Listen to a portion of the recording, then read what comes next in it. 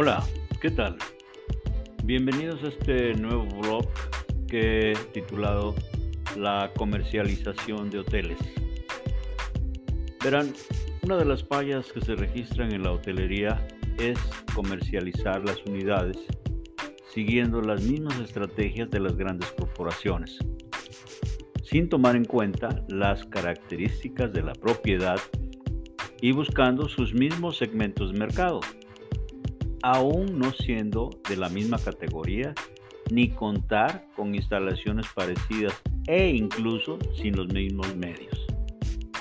Y en el siguiente artículo les comentaré sobre la comercialización de hoteles y qué podría servirles para definir sus esfuerzos de ventas y mercadeo. Y seguimos. Por ejemplo, un hotel boutique no debería de dirigir su comercialización a medios globales, sino usar estrategias que muestren aquellos detalles que lo hace único, como pudiera ser la atención personalizada, su decoración minimalista pero única, su cocina local e internacional, su ubicación, los detalles en sus instalaciones que muestren las pequeñas pero grandes diferencias,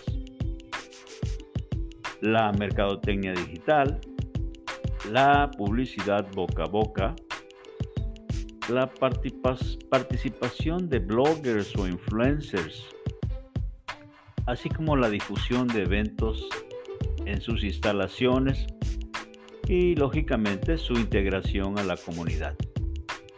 Pero principalmente la conservación de la comunicación con sus huéspedes y la actualización continua de su base de datos. Pero así como hay la comercialización de hoteles boutique, por igual está la hotelería en general, que debe de diferenciarse según su concepto y su ubicación. Por ejemplo, la comercialización de un hotel de negocios o ciudad no puede ser igual que la de un hotel de playa o un hotel con concepto todo incluido. Tampoco puede comercializarse como un hotel en media pensión o incluso como un hotel híbrido. ¿Por qué? Porque las razones son distintas, pero principalmente porque tienen segmentos de mercados diferentes y por lo mismo su estructura de tarifas varía de manera considerable. Un ejemplo podría ser un hotel de negocios o ciudad que debe de dirigir sus esfuerzos de ventas a los clientes que acuden a la ciudad por cuestiones mercantiles, legales, y de ahí se derivan los nichos de mercado como el turismo de salud, pero por igual podrían estar los congresos y convenciones, los eventos, los clientes de vacaciones individuales y otros. Pero sea cual sean los segmentos de mercado, es indispensable que desde inicio la empresa pueda identificar cuáles son sus mercados meta, para de esa manera dirigir sus esfuerzos de manera directa hacia aquellos clientes que le puedan generar ventas rápidamente y de manera repetida.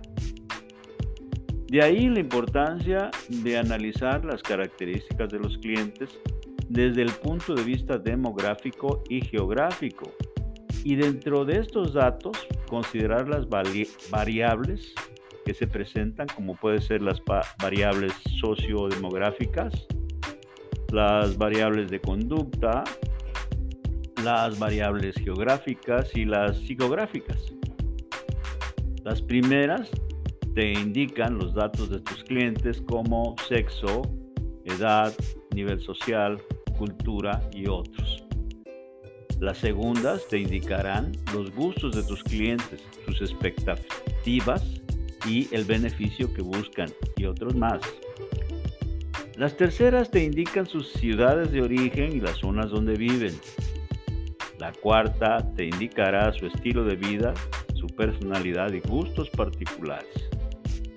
Pero, regresando a la segmentación, es importante tomar en consideración la categoría de tu hotel y, como previamente lo comenté, identificar tus mercados meta, ya que sería absurdo que tus esfuerzos de ventas y mercadotecnia fueran enfocados a mercados que no pueden comprar tus servicios porque su nivel económico es reducido, o en caso inverso, que pretendieras vender en mercados cuyas expectativas son superiores al producto que vendes.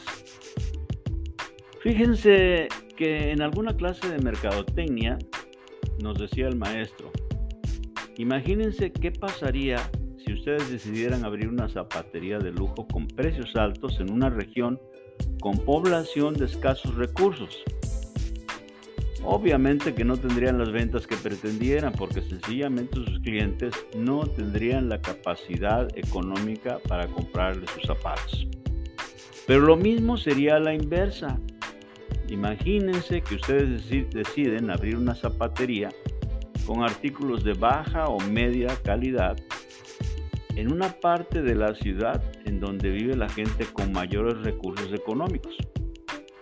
Obviamente la gente no compraría sus zapatos porque sencillamente no están cubriendo sus necesidades o expectativas.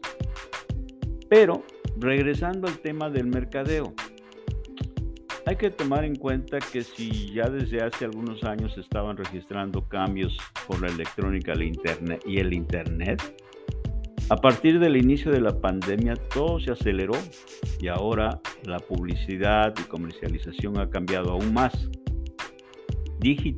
digitalizando todo el material que usábamos para la publicidad, y aquellos folletos o material impreso que usábamos por igual en las instalaciones se han transformado en imágenes digitales que incluso podemos transmitir a miles de kilómetros de distancias o usarlas en nuestras áreas o habitaciones para la publicidad de nuestros servicios.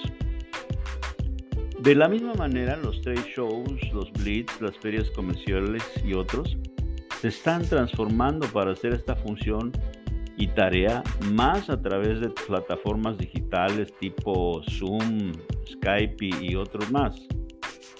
Pero en referencia a estos cambios, hay que estar conscientes de que comercializar a través de Internet no es solamente diseñar una página web bonita, ni tampoco el uso de redes sociales, sino elaborar estrategias que jalen a tus clientes a tu sitio y tengas una serie de acciones que te permitan que una vez que tengas un visitante a tu página, se convierta en una reserva.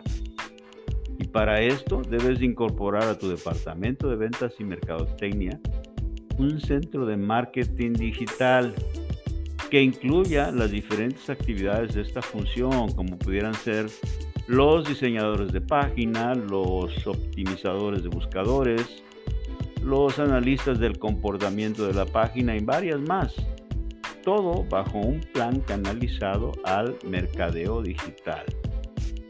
No está de más comentar que antes de hacer tus esfuerzos de ventas, debiste de haber diseñado tu estructura de precios y tarifas, y que normalmente nos sirve como base la tarifa RAC o tarifa pública, para de ahí partir y definir las tarifas o estrategias que aplicaremos a los productores del negocio, llámense individuales, grupales, tour operadores, charteristas, OTAs, congresos y convenciones, etcétera, etcétera, etcétera.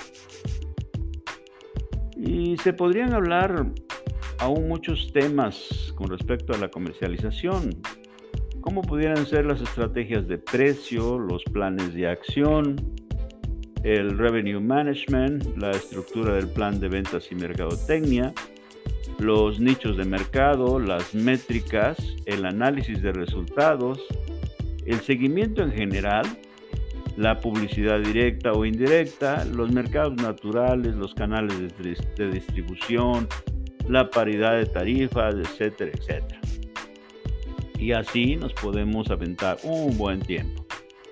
Pero miren, como punto final y para tomar en cuenta, siempre consideren la diversificación de sus segmentos y nichos de mercado. No pongan todos sus huevos en una sola canasta. Esas ese sería su peor error. En fin, eso es todo por hoy. Gracias por leer o escuchar este podcast. Mi nombre es Armando Martínez desde Cancún, México. Si les pareció interesante este artículo, compártanlo con sus amigos y colegas.